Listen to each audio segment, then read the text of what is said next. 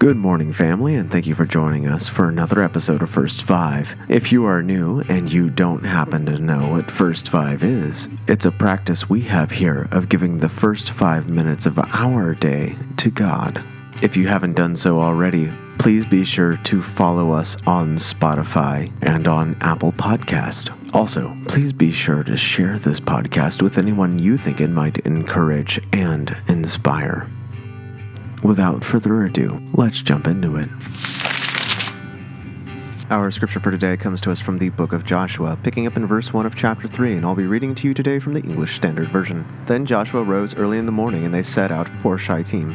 And they came to the Jordan, he and all the people of Israel, and lodged there before they passed over. At the end of 3 days the officers went through the camp and commanded the people, "As soon as you see the ark of the covenant of the Lord your God being carried by Levitical priests, then you shall set out from your place and follow it. Yet there shall be a distance between you and it, about 2,000 cubits in length. Do not come near it, in order that you may know that the way you shall go, for you have not passed this way before." Then Joshua said to the people, "Consecrate yourselves, for tomorrow the Lord will do wonders among you." And Joshua said to the priests, "Take up the ark of the covenant and pass on before I do." So they took up the ark of the covenant and went before the people. The Lord said to Joshua, "Today I will begin to exalt you in the sight of all of Israel, that you may know that, as I was with Moses, so I will be with you.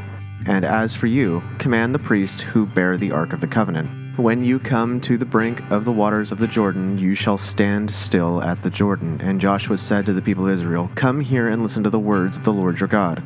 And Joshua said, "Here is how you shall know that the living God is among you, and that he will without fail drive out from before you the Canaanites, the Hittites, the Hivites, the Perizzites, the Girgashites, the Amorites, and the Jebusites. Behold, the ark of the covenant of the Lord of all the earth is passing over before you into the Jordan. Now therefore take 12 men from 12 tribes of Israel, from each tribe a man. And when the soles of the feet of the priests bearing the ark of the Lord of all the earth, shall rest in the waters of the waters of the Jordan shall be cut off from flowing, and the waters coming down from above shall stand in one heap."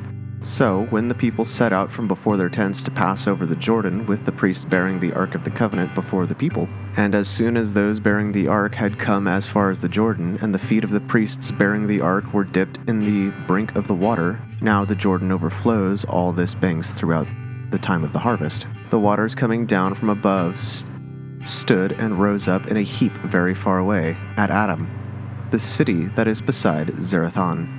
And those flowing down towards the sea of Arabah, the salt sea, were completely cut off, and the people passed over opposite Jericho. Now the priests bearing the ark of the covenant of the Lord stood firmly on dry ground in the midst of the Jordan, and all Israel was passing over on dry ground until the nation finished passing over the Jordan. Let's pray. Lord, we're so thankful that you are willing to stop the rivers for your people.